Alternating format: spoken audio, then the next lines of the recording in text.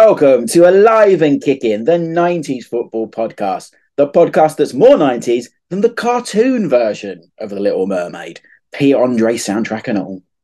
My name's Ash Rose, your host, your guide on this, what is it? The original 1990s football podcast. And we're tying a bow today on the still Alive and Kicking series that we've been producing for you sporadically since last summer, where we've looked back 30 years at the Premier League and spoken to a number of the famous faces from that era that were in that famous advert, the Alive and Kicking advert from Sky Sports, which spends the names of this podcast. As I've said on many times, it's an advert and a still, the poster of one player from each squad that I hold very, very dear to my heart. So it's been fun going back and speaking to quite a lot of the guys involved. So if you haven't listened to some of the previous episodes, do go back and listen to them because there's some great stories. This final episode actually features two players that aren't in that poster, but were in the actual Sky Sports advert. And it's a couple of Spurs, legends of the era, that's called them for sure. So today's show, I included both because I thought I'd tie a bow on it by including the final two interviews that I had. I was holding them back and questioning whether to use them or not, but no. They tell some great stories. There's some great personalities from that era as well. So today's episode is a double bonus interview episode before me and Ed try and get a schedule together, which has been difficult lately, to get some more episodes in the can for you, just talking more 90s nonsense, which we will do. It's not a false promise. That will happen, and we're just trying to find the right scheduling days, and we've got a few episodes in the can already planned, so they will be coming. But I wanted to fill the gap in between by just finishing this series off and saying we're still here, we're not going anywhere. This is the original 1990s football podcast after all. And so today we are speaking to, firstly, Paul Stewart, who obviously famously scored in the 1991 FA Cup final and has quite at the moment in the Alive and Kicking advert, if you remember, coming into the Tottenham training ground. I think it's the ground actually. In a sports car, which we get into in the interview as well. And then we will speak to Darren Anderton. I mean, it doesn't get much more 90s than Darren Anderton, does it? He was at Tottenham for the whole decade, or previously Portsmouth as well, in that famous cup run of 1992. But we talk about Tottenham, we talk about England. Do you know what I think about Darren Anderton as well? Not just, I think it's unfair that he got the sick note thrown at him, because actually he played a lot more Premier League games than anyone realises if you go and look at the stats. But I always think of that goal in the Umbro Cup against Sweden at Ellen Road that hit both posts and went in. What a goal that was. One of the underrated goals of the decade, I think, in an underrated tournament in the Umbro Cup.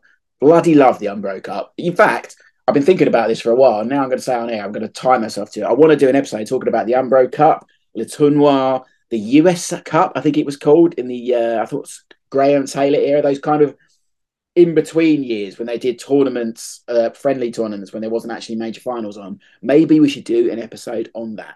Maybe we should, seeing as it's a summer and there's, other than the Women's World Cup, it's tournament-free this year. So that's today's episode. I just firstly wanted, before we get into it, I said this on Twitter though, and just a nod to the nostalgic feel it was to the playoff final, dating the podcast. It was this past weekend with Coventry and Luton. I've thrown, two teams that, as Matthew Chris would definitely testify, formerly of this parish, that Luton very much a top flight team in the early 90s, and in Coventry throughout the decade were a top flight team as well. So it had that really vibe to it. Congrats to Luton being back in the top flight. Hopefully Coventry's time will come again. I love Coventry's badge. I don't know if that's a Merlin sticker thing, but just it's so old school. I'm not a big fan of teams that changed badges over the years, which is no surprise being a QPR fan, as we had an atrocity of a change in the later decade under Flavio Briatore, and the current one is better. It's not quite the 90s one, but it's kind of a remodeled version of that. But no, Coventry's badge is one of those that kind of has not really changed much over the years, much like Southampton's. Proper gives me Merlin sticker vibes, the shinies you obviously just get for the badges. So hopefully, just for that reason alone, they might have a better go next year in what will be a horrible championship. There's some massive teams in the Championship next year. It doesn't bode well for my lot, but we'll see what happens. Anyway, let's get into this final episode of Still Alive and Kicking. Here's me speaking firstly to former Tottenham and Liverpool in the decade, Paul and Sunderland, if I remember rightly, after Liverpool, Paul Stewart, and former Portsmouth, but mainly Tottenham and England midfielder, Darren Anderton. Enjoy! Sit back and enjoy a nostalgic ride through the decade that truly changed the face of football.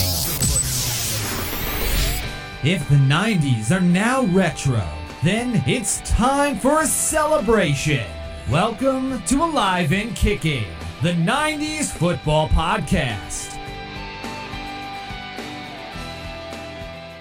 I just wanted to start by asking, we're going back to sort of the summer of 1992. Where was Paul Stewart at that point? Also, I remember you vividly from scoring that famous goal in the 91 Cup final. What was that like for you? What are your memories of that moment, firstly? Well, yeah, I mean, it was every boyhood's dream to play in an FA Cup final back then. It was when the trophy was a coveted trophy. And it was a special day. It wasn't just a match. It was once you'd got through the semi-final, the lead up to it there was a buzz around the club. And I'm not just talking about the players, anyone that worked at the club, from the lady that was washing the kit to the staff on reception to everyone, just had this buzz about them. And as players, you were involved in a lot of interviews, making songs, suit fittings, and all sorts of things that just added to the special day. And of course, the day comes along, and the ITV or BBC are there from when you're having breakfast to getting on the bus to travelling to the ground, and that's and then you go down Wembley Way, which was absolutely awash with fans. And it was just what the FA Cup was when you were a child and what you dreamed of. So, it was special because of the trophy being so coveted. Mm-hmm. And to score in an FA Cup final, I mean, you're on a list of very small number. What's that like as a player? Again, the cliche, but as a child, that's, and when you dream about playing football, then you dream about scoring in a cup final at Wembley. I was fortunate to score a goal, which got us back in the game. And I think after we scored, we looked a stronger team. We looked like if there was anyone going to go on and win, it would be Spurs. And thankfully, I got a flick on at the near post from a corner, and Des trying to stop. I think it was Gary Mabbott behind him, put his head on it, and it went goalwards and in the top corner. So not such a great memory for Des, but put us 2-1 up, and then we just celebrated into the early hours of the morning. I can't even remember what time. I know we went to bed really late, but we had to be on the bus then at something like 8 o'clock in the morning from a hotel in the centre of London to go and do the parade. Yeah. And there were a lot of hangovers and a lot of tired footballers on that. But then you just got another win because, you turn down into Tottenham Way and you see all them hundreds of thousands of people that just line the streets. You just, again, you were running on adrenaline and obviously happiness from winning a major trophy, which it was. And I'm always fascinated by that cup final. Obviously, the Gaza moment. How did that affect you and the team during the game? And then, I mean, how quickly after the game, amongst those celebrations, were you checking on Paul to see what had happened? Yeah. Well, what we did from when we won it, we went straight from Wembley to the hospital where Paul was, took the trophy in. But I think, my story's been well documented, and I suppose personally, when Paul went down, and I could see the lad's shoulders drop, and to be fair, he'd been our talisman all the way up to the final, culminating in that great free kick against Arsenal. Yeah. And I could see that the players were a little bit deflated that Paul was going to have to go off. But as I've said many times, I'd been through so much in my life, and at a great cost to get into that position. I wasn't prepared to let it go lightly. So I thought I'm going to do everything I can in my power now to get us back in this game. And fortunately, it happened. And I, as you well know, I scored a goal, an equaliser, and had an assist, as it would have been, on the winner. And you know, the rest is really history. But like I say, I paid too high a price for the outcome as a child, and you know, as great a memory as it was, I suppose I didn't enjoy it as much as others, unless I was paralytic, to be honest, because of the demons that were around my head. Yeah, I've got actually your book next to me. I'm about to read it, so I'm really interested to read that from your perspective. So we will talk about that in a bit. Just fast forward into obviously the next summer, which was 1992, and so the Premier League is coming in, this big shiny new league. Sky have taken over, obviously, and this is where we get to this advert. I mean, how did you get involved in the advert? Your bit's very different to the main bulk of it. How did your part get played in? The club just said that the Sky had asked for certain individuals, myself, Gary Mabbott, to take part in the advert for the new Sky TV football. That was what, you know, as you know, Sky TV took over the rights to show the football, and which was then the big change really when football started to really take off. So we were just asked to go to the ground in the afternoon after training, and I had no idea what was planned. When I got there was the camera crew. There was obviously directors and what have you, and they just said, "We want you to drive a Porsche up to the gates. We want you just to let on to somebody, you know." And I think it wasn't definitely who, because we didn't have anyone on the gates then. So, excuse me, I'll just get rid of that. We didn't have anyone on the gates then, so they put somebody there, if you will. So that I'd pull up and just smile and wave. And they gave me a pair of Armani sunglasses as well to wear. Ironically, I wasn't allowed to keep the Porsche. But moreover, they even asked for the Armani sunglasses back. Oh, how dare they? And when I think back now, I guess the players would have had maybe one or two Porsches and a choice of sunglasses to wear. And then what happened was I'd done my filming for the bit that they wanted me to do, and I knew that Mabsy was on the pitch, Gary Mabbott doing the filming. He was doing so. I actually walked down the tunnel, and they'd got all these young schoolboys in, and they were to do something in Gary's bit. But as I walked down the tunnel, they all came running up to me to get my autograph, Well, the director clocked it straight away and went, "Whoa, we can use that." So got the kids to go back where they were, me to come back out the tunnel, and obviously film the bit where they run up to me and I'm signing a book. Well, that was never in the script. That was just something that happened, and they saw it happen and unfold and thought that it would be good to use in the advert. So that's why the second bit was shown in the advert, because of something that just happened off the cuff. Because I don't think Gary Mabbott. I don't think he made the cut in the end, because I don't think Gary's actually on the advert. Because I spoke to Darren Anderton yesterday.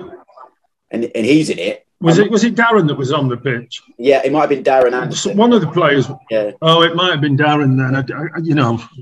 That long ago. And to be honest, I haven't viewed it for a long time. I didn't watch, because I got quite a few messages saying that it was on a programme.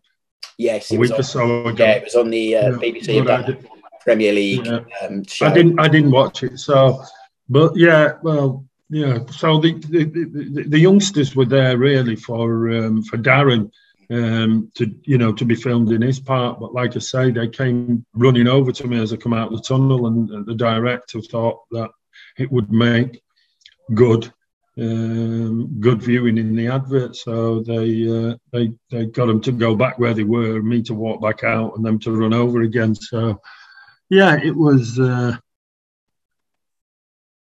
I don't know. It was, it's different because we didn't do adverts for BBC or ITV, really.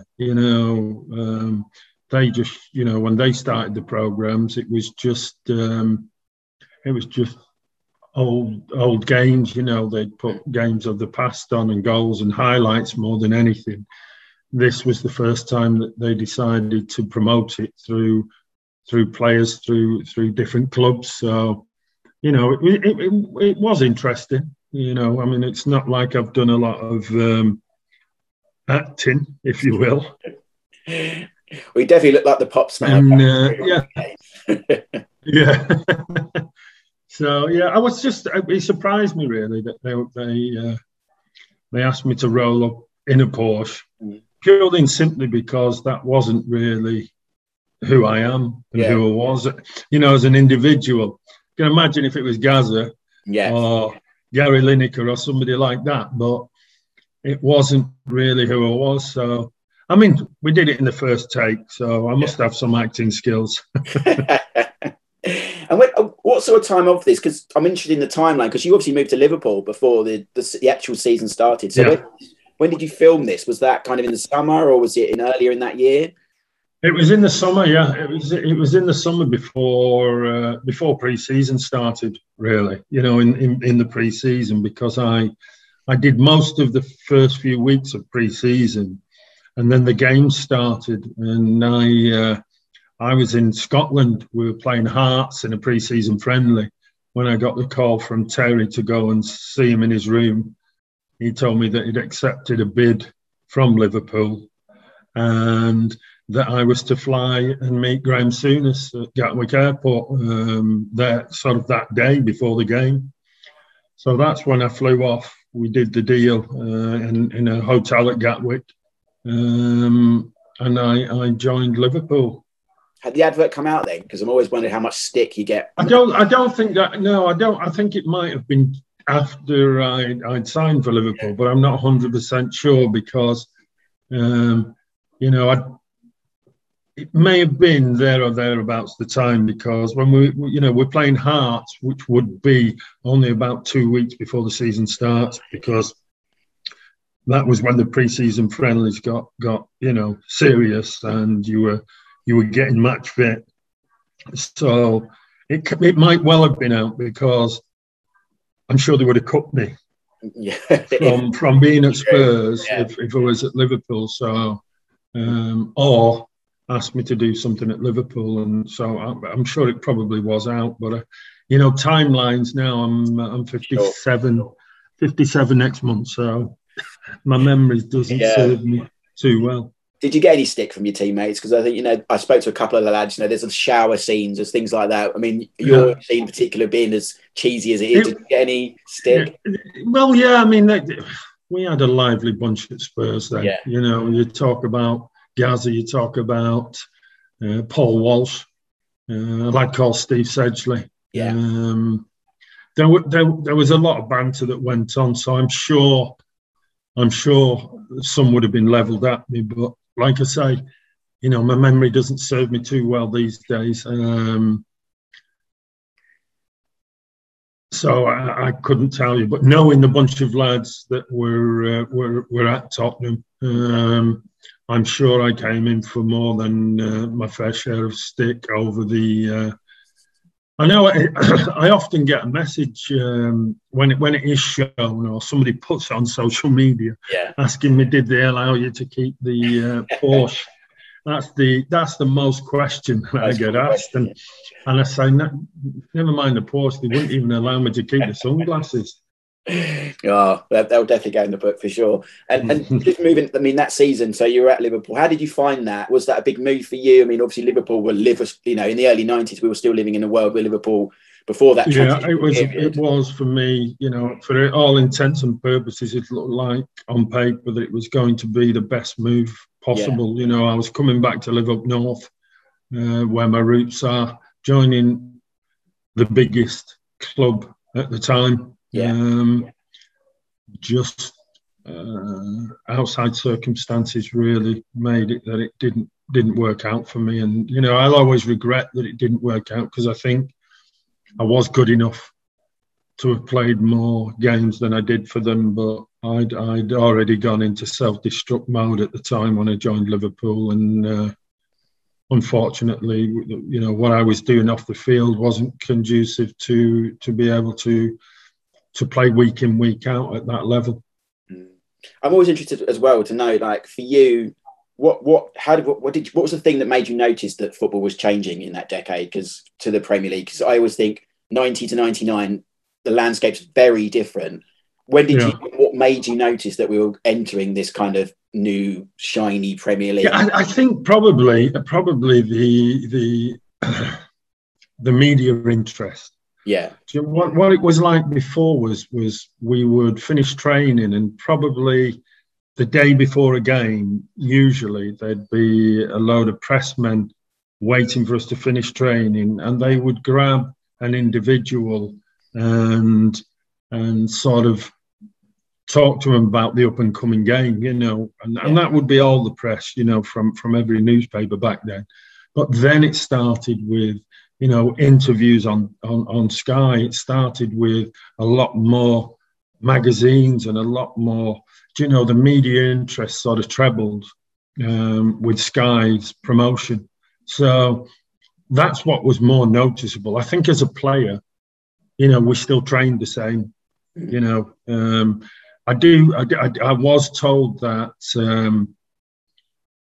for the first game which I appeared in on Sky, was that the BBC used to have 15 cameras around the stadium. I believe that Sky had 52 cameras around the stadium on their very first game. So, but we wasn't made aware of that. It wasn't something that somebody would say to us. So I guess from the footballing point of view, we didn't really notice anything. It was really from a media circus, point of view. And you were asked to go and question a sport, all different things that were spin-offs from it that became where footballers became sort of personalities on TV as well, I think. And obviously, we've seen you post-football, come out amongst the scandals that have happened, and you admirably this book and stuff. I mean, for you, without digging too deep into it, obviously, because this isn't what the book's about. It's all right. Don't worry. It's out there in the open. So I answer any questions surrounding my disclosure in November 2016. It's interesting. It's like, how are you feeling now as a relief that has come out? You've managed to do it as a book as well, and is it made you a happier person that has come out? It's very difficult for me to say that it's made me a happier person. It's something that was kept inside for an awful long time. 42 years, and I work within football now, delivering sessions to the academies for the EFL. So I go around to the football clubs, talk to the scholars, the coaches, parents, anyone that sort of has a touch point with children. So that's the important work for me. As far as my own well-being, I have good days and I have bad days. What I'm able to do now, and the book will probably tell you in greater detail, is I manage them a lot better. In the past, if I was struggling, my first thought was drugs, drink, anything to relieve the pain, I think. Whereas now, I can identify when I'm struggling and speak about it, and that's probably so. It's a process of recovery, I guess I'm trying to say, and I don't expect too much, and I don't get complacent, but I do an awful lot of work with the EFL now, which it's emotive because the subject is emotive, but I believe it's making a difference. And my reason for coming forward was always, what can I do to make a difference, to make sure that this never happens again? Yeah. To make sure we're protecting the youngsters, and that was really why I came forward, so that I could look at safeguarding the landscape and then hopefully offer something with my lived experience and then my knowledge that I've gained since I came forward, because I've done all the education around safeguarding as well. Brilliant. Well, Paul, it's so admirable what you're doing, and I'm glad that you're processing it as well as you can now. So thank you very much for talking to us. I just wanted to leave you with a question. I always ask people that have played with him, because I think it's just an enigma. What's your favourite Gazza story? There must be a Gazza story that you can tell us. What's your favourite? I think the favourite one would always be the ostrich one. I'm sure you've heard it. Yeah. People, I think it's more the shock when you tell it that people don't think it really happened. It almost is a story that you couldn't make up. Yeah. But, I was there, and I was given the job almost to be Gazza's minder, whenever he wasn't on time, or if he wasn't at training for a certain reason, it was always Venice would be Stewart, where's Gazza? Because he knew that we would always be together. And that particular day, I could see Venice was getting irate because all the other lads were there in a circle waiting to start training, and he'd do a little bit of a chat about the session and then look at me, what's happening with Gazza? And I'm saying, well, he left when I left, so... And then thankfully, we could see him in the distance walking onto Mill Hill's massive expanse of training pitch, because it was a school. But it was just the brown sack that this fella was holding, which was squirming and moving, and nobody expected what came out of the sack. And then you start to think, don't you? And even I think it, how can a zookeeper possibly go, yes, we'll take an ostrich to training with a football shirt on for you? Do you imagine it now? It'd be the biggest scandal on the front of the papers, wouldn't it? But somehow back then it was acceptable. The hardest thing was, and I don't think it's mentioned very much because we talk about the story, but once this ostrich was let go, 22 players trying to catch it to get it back into the brown bag was probably a sight to behold, because half of us were frightened to death of it anyway. Yeah. It was running round at pace, and I suppose that's part of the story that isn't mentioned a lot is, you can imagine England captain Gary Lineker, Gary Mabbott. These are all respectable people running around trying to catch an ostrich. Just needs the Benny Hill music underneath it, doesn't it? Yeah, it did. Yeah, I'm sure somebody can recreate it with that music on. Brilliant, Paul. Thank you very much for your time. Good luck with your book. It's been my pleasure. It's been brilliant. Thank you very much. My pleasure.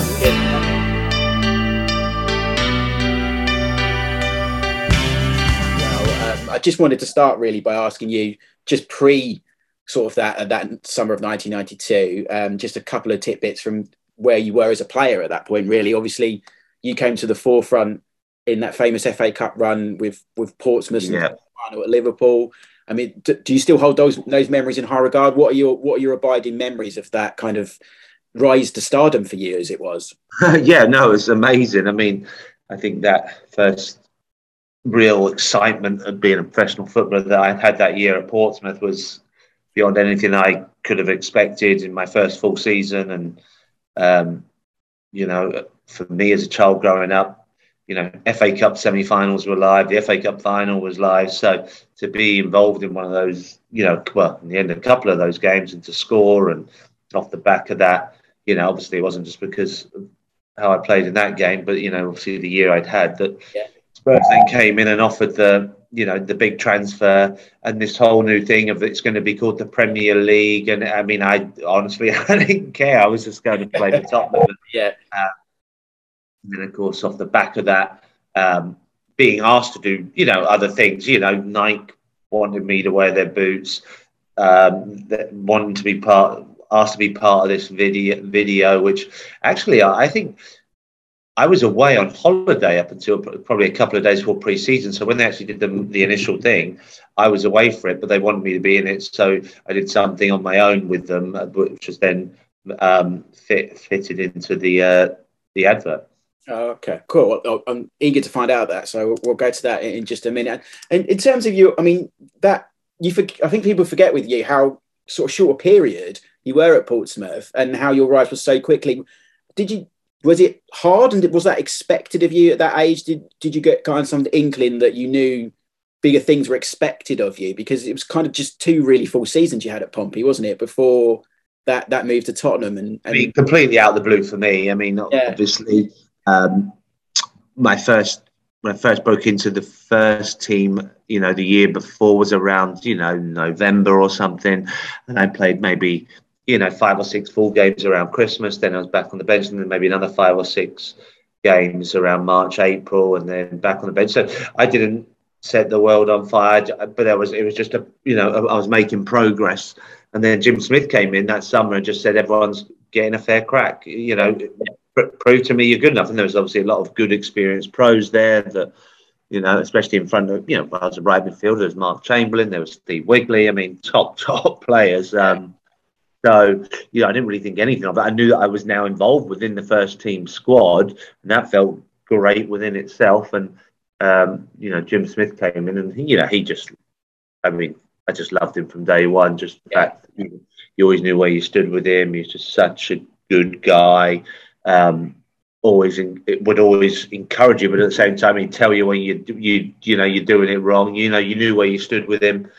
But that year was just crazy. I mean, I was played pretty well, no doubt about it. And then I just always remember we played an FA Cup 4th round game against Leyton Orient at home, and it was freezing, and the pitch was it was ice, rock hard ice on one side, and so a lot of the games were actually cancelled that day. So when that game went very well for me, and I scored a couple of great goals and nearly got a hat trick, and we won 2-0.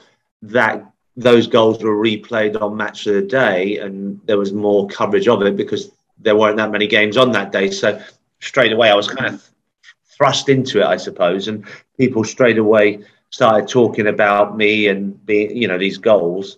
So from that point onwards, the director's box at Portsmouth was full of these scouts that was coming to watch, us, the young players, but also the experienced players. I mean, John Beresford was there, Martin Cool, people like that. Then there was myself, Andy Orford, Darryl Powell, all players who, as it turned out, would be able to go on and play it in the Premier League. So with that came a little bit of pressure, I suppose, because you don't think anything of it, but then I'm 19 years old. I was reading it and I was thinking, oh my Lord, this is insane. And in a way, it did play on my mind a bit and my game towards the end of that season.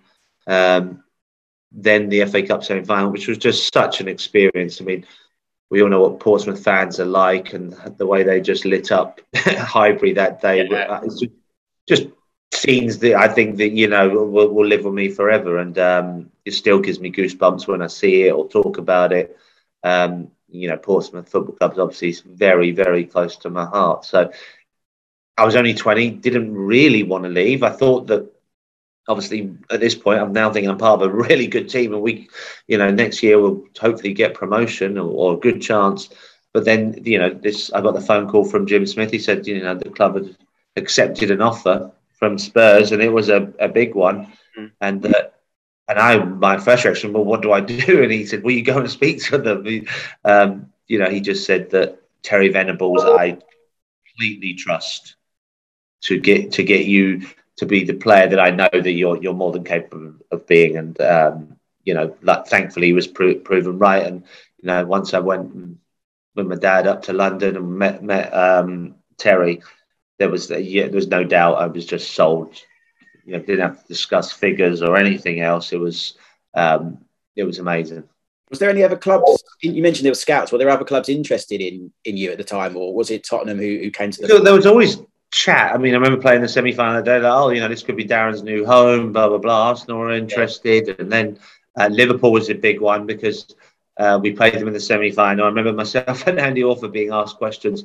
Liverpool want you both, and if what would you say if they came in? And we were interviewed at the same time. I remember coming out afterwards, and we'd have this game of golf on a Wednesday before these big cup games. And I remember speaking to him, said, "What do you say? What they say?" And he said, "Oh, they asked if I would join." I said, "No." And I said, "Oh God, yeah, me too." We both said no. And then the next day, it's on the papers, Anderton and Orford snub soonest and all this. It was just, we were saying the right things. Yeah, totally. The guy who was looking after me at the time, Steve Wicks, he phoned me. He was going mad. He told me, "Why would you say that?" I said, "Well, because I mean it." Yeah. I'm happy where I am now.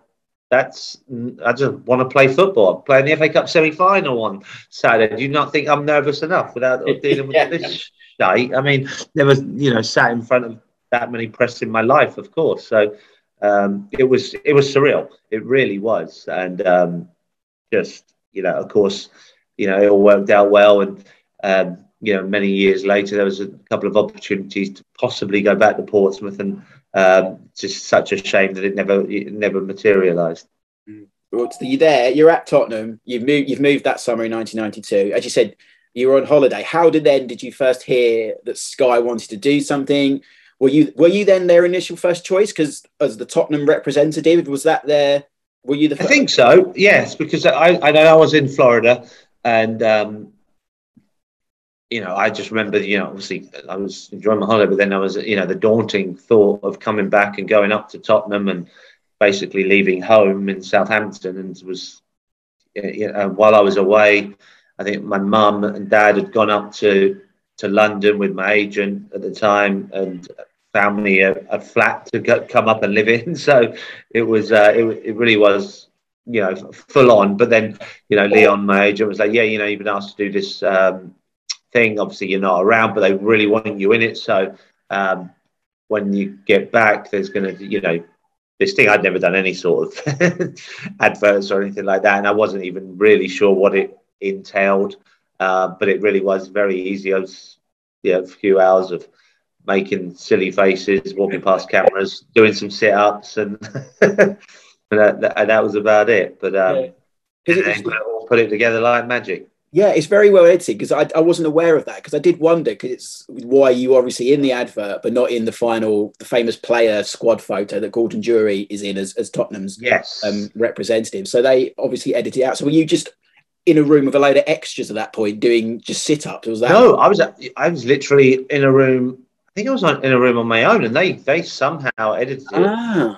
It came out like that. Then I did another bit with Dean Austin where we were keeping the ball up and kids came and just swarmed us as we were doing it. So there was and I think there might have been even another one where I was hitting a volley, which you don't even see it's me, but it was I remember doing that on my foot as well. So it was definitely, it's a great advert. I still, hear that song, and that's all you think about. It's amazing, really. Does Gordon Jury know he was second choice? I have no idea. At that point, I'd never even met Gordon Jury. It was like, I really didn't. No one cared. I don't know. I think it was one player from every team, wasn't it? I think so. But yeah, that was funny, and of course, you got paid a little bit of money for it, which was also was, very foreign to me. But it was. You don't think about it, but then now when you look back, it's not, it's so nice to be part of what is the start of the Premier League. And it's funny actually, because there's the main advert, then there's obviously your bit. There's also the bits with Paul Stewart, who was at Tottenham at the time, driving looking like a movie star on his sports car. So there's more Tottenham in it than there was any other club. So I don't know if that happened by accident or Sky because they were more local to Tottenham. I don't know if that was. Yeah, maybe. And I remember, I guess then, the stadium, the front of the stadium was always very iconic. I thought it was very, ahead of its time and coming through the gates. And of course, I mean, I think 3 weeks later he joined Liverpool as well. Yeah, of course, yeah. But yeah, that's true. There was a few of us in it, which was great. And what did your teammates think when the advert came out? I'm always interested to see the stick that you were given. But as a young and sort of new player, were they a bit sort of softer on you, or did you get stick from your teammates? There was a little bit of stick. I think that was actually the one bit. I think I would have been petrified if I had to go and do it with all those other pros from other teams. I think I would have declined probably. I would have hated it, being in a room with all these superstars, and I was very quiet and just coming up to London. So the way that it was done, actually, I think definitely made me feel much more comfortable than if I had to go and do it in a room and act as such in front of those guys. Lots of shower scenes as well. I spoke to John Salah. Exactly, yeah, I did. That was a bit weird. I'm glad I wasn't in them. Yeah, they're skinny little weasel. Yeah. And then, I mean, going on to that season as well, the first season of the Premier League, again, I mean, you were kind of thrown right into the deep end because you played like 40 odd games that season. Did you expect to play that many games in that sort of, the first season, this big shiny new league? And how happy were you to be part of this, this Tottenham team, which was eventually under the two caretaker managers, wasn't it?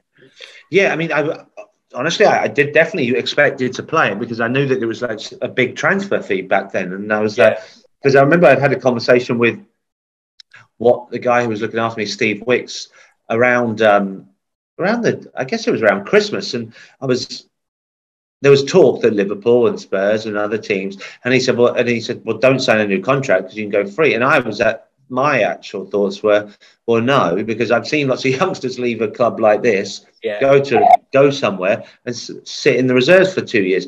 I'd rather stay here for the next 2 years, thanks. So no, I will, I'm going to sign a new contract here. And if one of those teams want me, they can actually buy me. So that if they do, they'll probably buy me and spend money and think, well, we spent money on him, we've probably got to play him or give him a chance.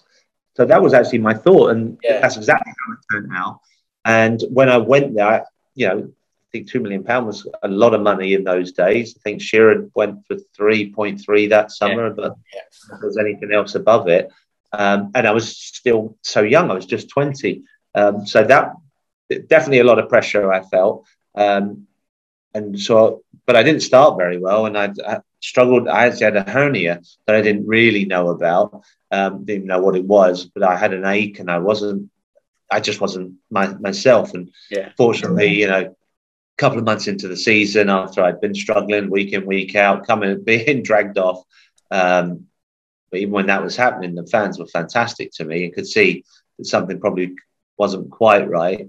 And once I had the operation and came back just before Christmas, then I was flying, and it was amazing. And Teddy was scoring all the goals. I was setting up all the goals. The team went on a great run, got to another FA Cup semi-final, which was obviously a disaster to lose to Arsenal. People were talking about me, in a really positive way. I think I always remember Andy Gray had me in his team of the season and things like that, just on Sky again. Just all these, things that made me feel great about being there and that I belong, because after the first 2 or 3 months, I really thought I could be on my way back to wherever it may be. So a really daunting season when I look back on it, but I think it made me grow up.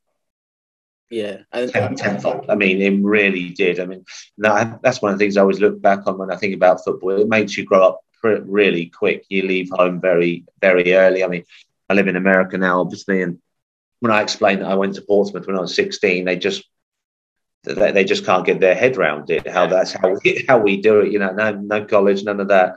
And then big transfer to Spurs when I was just 20. So an amazing year, amazing thing to be part of. And I think you could just sense that, I mean, it was my first year at the highest level, but it felt like something very special was happening with the league, with all the live games and being part of all that, and being one of the up and coming stars of it. It was very special. When I think of that early period of you at Tottenham as well, the term famous five always comes into my mind as well under Ozzy. I mean, what was that like to play in, especially with Jurgen as well? I mean, that must have been, although defensively, obviously it never worked out, but as an attacking, fivesome, that must have been so much fun to play in. Yeah, it was. Definitely was for the five as well. So it was unbelievable. But it wasn't just five. It was about eight that would bomb forward. Yeah. Colin Calderwood and I think Sol and Stewart and Darren were just left to get on with the defensive side of it. Even though we all, you work hard. It was, I don't know, when I watch that Barcelona team that everyone loves, and it was that complete and total football.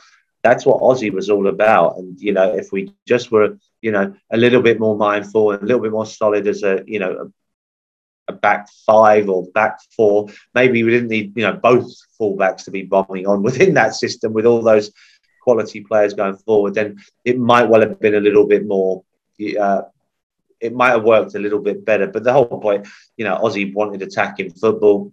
It was exciting to be part of. The players we brought in were unbelievable. I mean, we had Teddy, we had Nicky Barmby, myself, we had Jurgen Klinsmann and Ili Dumitrescu. I mean, Gica Popescu. I mean, for me, it was amazing to be part of. And that pre-season, there was not a single game that kicked off on time because crowds were trying to get into the stadium to watch us. It was unreal. And, at that point in my career, I'm now playing for England. And I couldn't have been happier. It was definitely, the most enjoyable time of my career. The Klinsmann transfer is one of those I put down, and it's a question I've asked everyone during this book as well. Like the changes that came in that decade, Klinsmann to me is one of those kind of markers in the sand where the league was changing. What was it like from the inside to know that he was there pretty much in his pomp, off the World Cup in '94? No. Did it feel like you that the league was changing because Tottenham could attract a guy like Jurgen Klinsmann? Yeah, for sure. But I mean, I think that within the club, you always knew what it was all about. And as a kid growing up, I remember the Ozzy Ardiles and Ricky Villa. Yeah. So it felt like a thing that Tottenham did. It felt like Tottenham were a very, I don't know if it's fashionable is the right word, but very popular, very fashionable, played great football, flair players. And to be part of that and be part of a really flared and unbelievably flair team was unreal. It was like I said, that pre-season, the difference was incredible, and the media spotlight on us was real. I mean, I thought at that point, I'm playing for England, I'm done, doing great, and everything else that, that's unreal. Then, to hear that Jurgen Klinsmann is coming, I mean, wow. I mean, I thought it was a wind-up. I mean, pretty sure I was on holiday, and I think my mum might have phoned me and just said, "Do you see the news?" Which in those days, when you're on holiday, you didn't see any news. Yeah, totally. Yeah, I just didn't believe it, and it was, first day of pre-season. You're, I mean, in awe of him. There's no doubt about it. I mean, I'd just been in America watching that World Cup, and so to then have him come through the training ground gates and the manner in which he just handled himself was incredible. I mean, you really thought he's a superstar. Yeah. But once you met him, you realise that he didn't see himself in that manner. He just saw himself as a footballer doing his job, and mucked in with the lads. We'd go to the little cafe after training when we trained at White Hart Lane, and then the big fry-ups. He was right there with us. Just, I mean, there's an he definitely put his foreign influence on us in terms of, how we trained and how we acted before games. But when we went for a little fry up after a game, maybe after a warm up, if we did a warm down or something, he would be right there with us. I mean, not sure if he ate quite as much as the boys, but he definitely was in there, and he embraced everything about being at Tottenham, and that's what I love about him the most. Just before I let you go, I just wanted to ask you about England. You mentioned there. Darren, I've got this vague memory of you that when you were called up for your first debut, you did an interview for one of the news channels. You were in a hospital. Have I completely made this up, or it was? No, did that happen? Yeah, no. So my brother had been at Portsmouth as an apprentice, had been released. I remember Steve Perryman coming up to me and saying, "Yeah, how's your brother doing?" Because he remembered him for some reason through wherever Stevie P was before. without youth team football, watching my brother and just thinking he was a good player. And he said, I said, he said, it hasn't really worked out for him. I said, the youth team manager there's, just hasn't taken to him. I think it's been a bit difficult for him following me down at Portsmouth. I said, well, get him up here. Come and train here. Let's have a look at him. And I went, oh, okay. So I told him, they brought him up, and he did great for the first week. So he played in a game. They said, yes, we'll have him back next week. There's a game on Saturday. Yeah, you're playing. Played in the new team. So it was that same group. We were playing Chelsea on the Sunday, and so we were trained on the Saturday morning at Mill Hill, where the game's going on. I remember us training, and all of a sudden I hear this like a noise and then a silence, and then walking over and realizing it was my brother who was down, and he literally broke both bones, tib and fib in his leg. Ozzy and Stevie B, and the club was so amazing about it all. But of course, so I, off to the hospital, and just remember that the next day we played Chelsea. We lost 4-3 in the last minute. Obviously the Monday I went back to the hospital to see him, and that's when Dougie Livermore said to me, "I think you might get finally you might get a little bit of good news after your horrid weekend with your brother in the Chelsea game." And I got the phone call, and that was it. So everyone wanted to come and interview, and I'm like, well, I'm at the hospital, and so they came and interviewed me, which was kind of a nice thing for my brother as well, that he was being interviewed and everything. But to me, when I think about football, that just sums up football, the highs and lows, from one. Totally.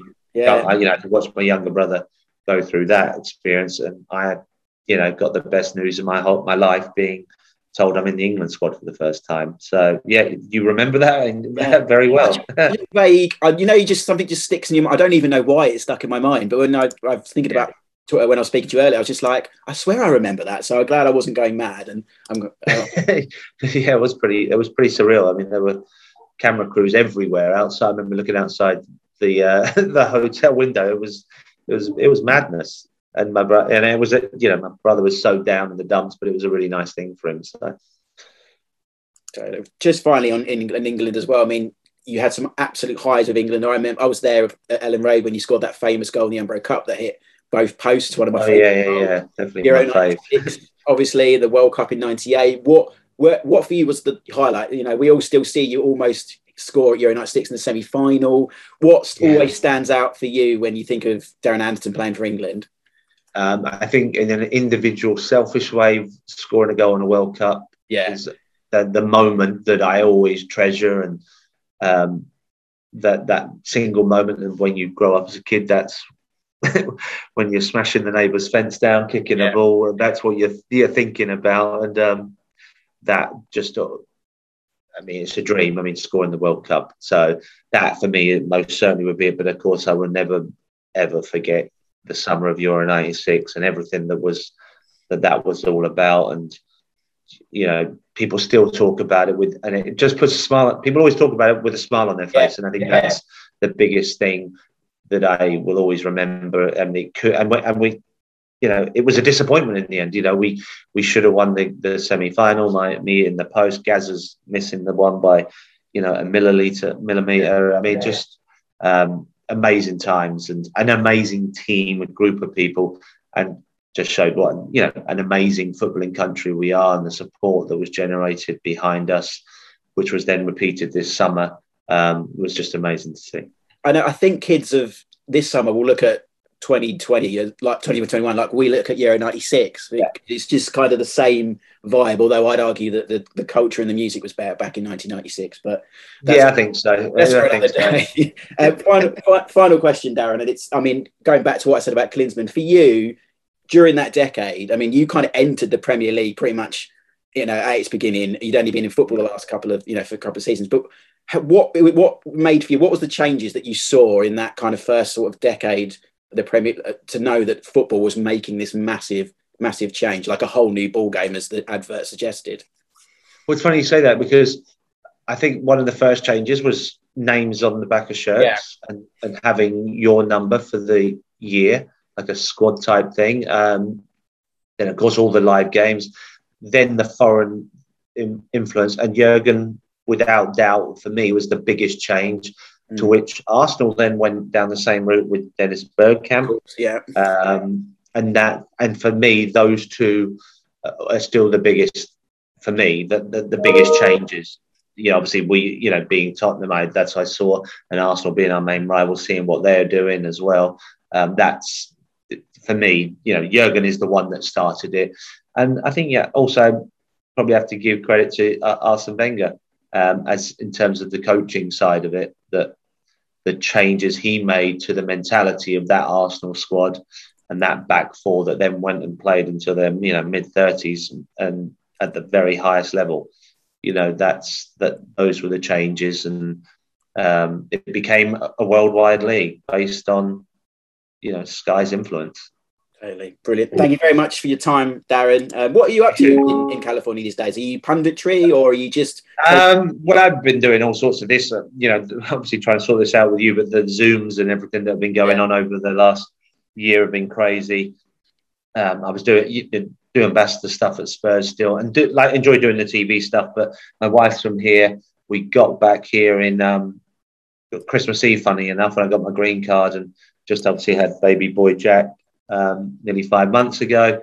So pretty happy being here, doing that, playing plenty of golf. We're about 20 minutes from Pebble Beach. So when I do come back in the future more and more, which I was doing, I was back and forth a lot, doing lots of TV stuff and things like that.